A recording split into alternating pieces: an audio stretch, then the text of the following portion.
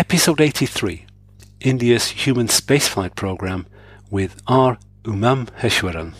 Hello and welcome to AstroTalk UK. ATUK is a not-for-profit podcast produced by me, Gurbir Singh, amateur astronomer and writer based in the UK.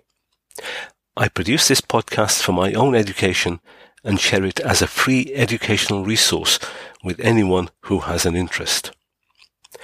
ATUK has no subscribers, ads, and you do not need to log in. For more information, please see the About page at www.astrotalkuk.org.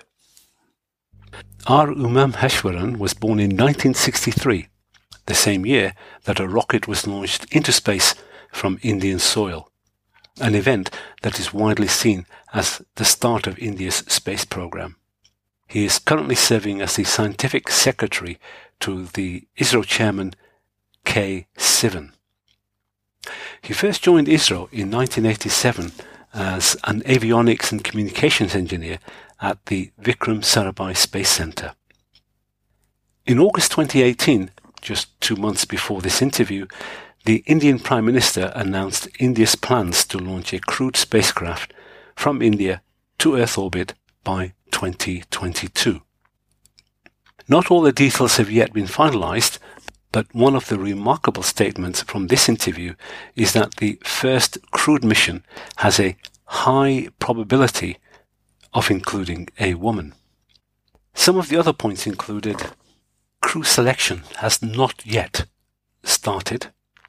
It is not essential for potential applicants to be test pilots, although they are likely to have the required skills.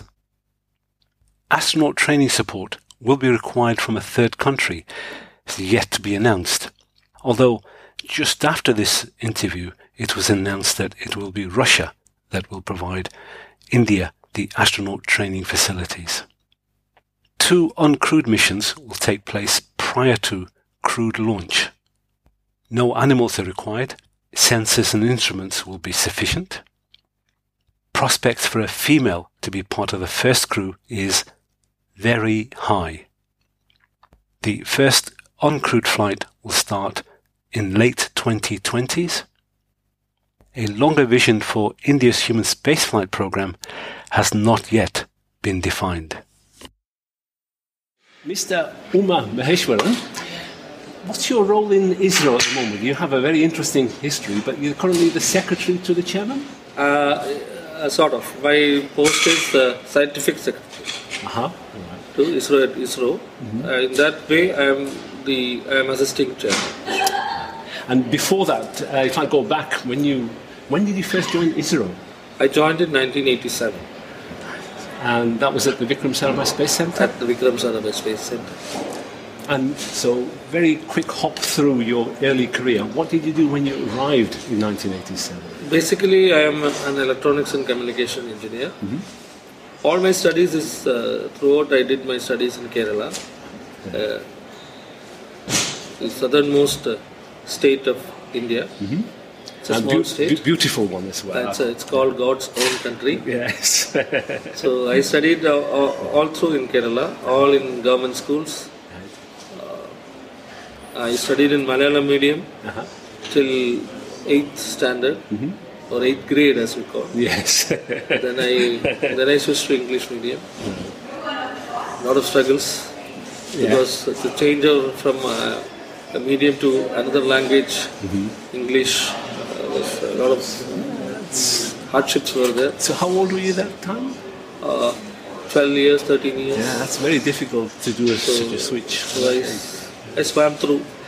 You speak beautiful English now, but you also speak, I know, about 4 or 5 other languages as well. Yeah. So, then after that, I completed my electronics and communication engineering from the Kerala University Engineering College, Government Engineering College. After which I had a very brief stint in British Physical Laboratories, BPL. That also in Kerala. For some 1 year I worked there. Then I joined ISRO. And your first role in ISRO was in electronics? Basically, I joined as in the electrical integration. of a launch vehicle. So basic job is to integrate the electrical systems of the sub-assemblies of a launch vehicle, test them, then vertically or mechanically integrate them, again test, and make them ready for launch. And so that is my core area. And you were doing that in Kerala. They launched from Sriharikota. So that's right. You always go by road from. Yeah. All the sub-assemblies are transported through containers to Sriharikota by road. And it's quite a big country. That's quite a long journey. It's a long journey. Normally, one container, because speed limit also will be there, because a lot of it's specifically designed for such kind of shocks and accelerations. So maybe it will travel 24 kilometers per hour or 30 kilometers per hour.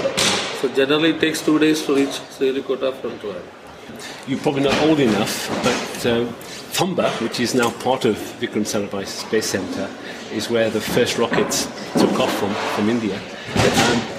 You weren't old enough to see or meet Vikram Sarabhai, or did you see him? No, actually, the ISRO, the life of ISRO and life of mine are synchronous. Right. In the sense, I was also born in 1963. So actually, when ISRO celebrated the 50th year, some of us were also 50 years. Right. So we celebrated the Golden Jubilee together. So you started off in integrating systems and subsystems for launch vehicles. After that, you moved to Bangalore or some stage? No, not that. Immediately after, I was there as electrical integration engineer for quite a long time, maybe 15 years kind of thing. I grew up the ladder. Right. Then later I became a deputy project director in the GSLV project. I switched over from the system integration to project. So this is the heavier launch vehicle after PSLV, there's heavier launch vehicle. Then in GSLV project, subsequently, once the indigenized cryo stage was made operational, I was the mission director for 3 consecutive successful launches. So you never saw or met Vikram Sarabhai? No. Actually, I remember reading in the newspaper that he's no more. Right. That is still in my memory. That's quite a profound moment for many people. Yeah. 1971, or near the end of 1971. So, what was when you were the project director for GSLV? Yeah, actually, it was the first GSLV successful mission with our own indigenous cryo stage, GSLV D5, which was, at that time, the mission director was Dr. Shivan, the present chairman of ISRO, and I was the associate mission director. Actually, I was the vehicle director. So what does a mission director do? Is it like an overall management of the project? Overall management of the project and the overall responsibility of the project. Right. He is answerable to the entire thing. That is the responsibility of the mission director, and his word is final. Even if he feels that the launch should not progress, he can stop, and even Chairman ISRO cannot. Oh, okay. Right. And this is GSLV Mark II you're talking about. Did you go on to work on GSLV Mark III as well? Actually, as a part of the electrical integration team earlier, I was the designer for the equipment bay of the GSLV Mark III earlier. But subsequently, as a project, I have not worked in Mark III. After mission director, I was, as I said, 3 consecutive successes of GSLV D2. Yeah. GSLV Mark II. Then after that, I was transferred to avionics. Right. In Vikram Sarabhai Space Centre, I was deputy director of avionics. And you still call it avionics, even though it's for a space launch vehicle. I always associate avionics with aircraft. Same thing. Same thing, but it's different. For launch vehicles also, it is avionics, which is basically aviation-related electronics. So it's navigation and guidance systems. All of them. Navigation, guidance, control, instrumentation, pyros, power systems. Oh, I see. All are built in avionics. And GSLV Mark I has already had a successful development flight. The second one is due soon, isn't it? GSLV Mark III. Sorry, GSLV Mark III. Yeah. First flight was successful. The second flight is due next month. Next month? Yeah. Right. And that's quite an important milestone. That's a great milestone for us, because along with that, we are going to have our high throughput satellite. Right. And these are the heavier, larger satellites. And high throughput satellite, which takes us far into the Digital India program, as conceived by Honorable Prime Minister Narendra Modi.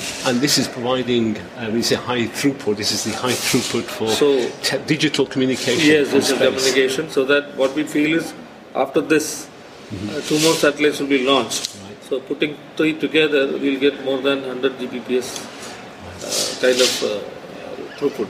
And that's by the end of this year? That will happen by, I would say, first quarter of next. Okay. Now, the main thing I wanted to speak to you about was this GSLE D2, Mark 3 D2 flight is scheduled for next year. Yeah. There's so much interesting things going on, but I'll just ask you about the most recent announcement by the Prime Minister of India of launching humans to space from India by 2022. So first of all, it's only been announced for less than a month now. What's the state of play? I know you've done the suborbital test flight of the crew module back in about 10 years ago. You did the spacecraft recovery experiment, done a paddle boat test recently this year. What's left to do in terms of basic critical systems? Actually, the announcement by Honorable Prime Minister was a real boost to us. And let me say that this Gaganyaan program is not purely ISRO specific alone. It is kind of a national program wherein ISRO, along with the academia as well as the industries, they have to come together in a big way to achieve this very, very, I would say, ambitious target. As far as the technology is concerned, fundamental technologies are concerned, we are through, I would say. We have the launch vehicle ready. Only finer tuning of the launch vehicle only is required with respect to man rating, which is not a problem for us. Definitely some more tests have to be done along with this time frame, which we are planning. Then with respect to the crew module also, basic engineering is already ready. Maybe we have to augment it for some levels, which is also within our hands. Doesn't matter. So that way, basic technology-wise, engineering, I would say engineering-wise, we don't have any concern or any issues. We are ready. At the same time, there are other aspects like the science of what are the science projects that we need to do in a human space program. Then definitely we are in the process of developing certain things like cabin management or environmental control and life support system. Then also astronaut training. We have a basic capabilities with astronaut training in our Institute of Aerospace Medicine, located in Bangalore. So they are familiar. They have the systems. They trained Rakesh Sharma also earlier. So that basic infrastructure and basic requirements are available. But for a mission of this kind of importance, definitely we feel that considering the 4 years time frame, maybe we may need to enter into some foreign discussions or collaborations also may be called for. So we are in that process. So just in terms of the mission, the intention is to fly 2-man, 3-man, 2 or 3 person vehicle to low Earth orbit for about a week? Is that the intention? Yeah. The design is the crew is capable of carrying 3 astronauts into a low Earth orbit of 400 kilometers near about for 7 days. That is a capability built in. But at this point you haven't decided if it's going to be 1, 2 or 3 persons? We are still discussing. And when prior to actual humans going up in the spacecraft, you'll be doing some tests before that? On crude, and will you be doing any tests with animals? The first part, actually, as you said, the sub-assembly level, engine level tests are already planned, scheduled for each stage. And we will have 2 unmanned missions prior to the manned mission. And we are not planning sending any animals, etc. Because already technology is very much advanced now. We can have the appropriate instrumentation and sensors to understand and know the scenario. And that will be more than adequate. You don't need dogs or chimpanzees as well. And the crew selection process, I'm guessing that's underway now? discussions are on, and as you rightly said, we have to start immediately. Right. We need to start. And I guess the initial crew selection will come from the Indian Air Force test pilots? Obviously, test pilots are one of the most optimal choices, definitely. But we leave the option to people who are ready to fly also. Right. Because when you are talking about sending 2 to 3 people, it is one commander or kind of person will be required, but other 2 persons can be academicians or pilots also, payload specialists. Yeah. So it doesn't matter. It doesn't have to be test pilots. But obviously they have certain advantages, physiologically, physically, training-wise. So obviously they are one of the first choices. Right. Obviously. And what's the prospect, what's the likelihood that you might have a female as part of the first Very crew? high. Yes? Oh, excellent. I'm really impressed with the selection that Israel's made for the director of the Human Space Program, Dr. Lilita Kambita. That's also not only that, she has been selected based on her capabilities. Oh, she's a very accomplished engineer. Absolutely. But we are also proud that we have selected a lady. Yeah, me too. So, coming back to the astronaut training, Rakesh Sharma did some training with the then Soviet Union. There was at least a part training with the true ISRO engineers who were going to fly with a shuttle back in the mid-80s. That mission didn't happen. Yeah. But so currently you're looking at getting astronaut training initially from Russia, US, Europe. We are in the discussion process. We'll find that out. And whichever is suiting us, we have to decide. Yeah.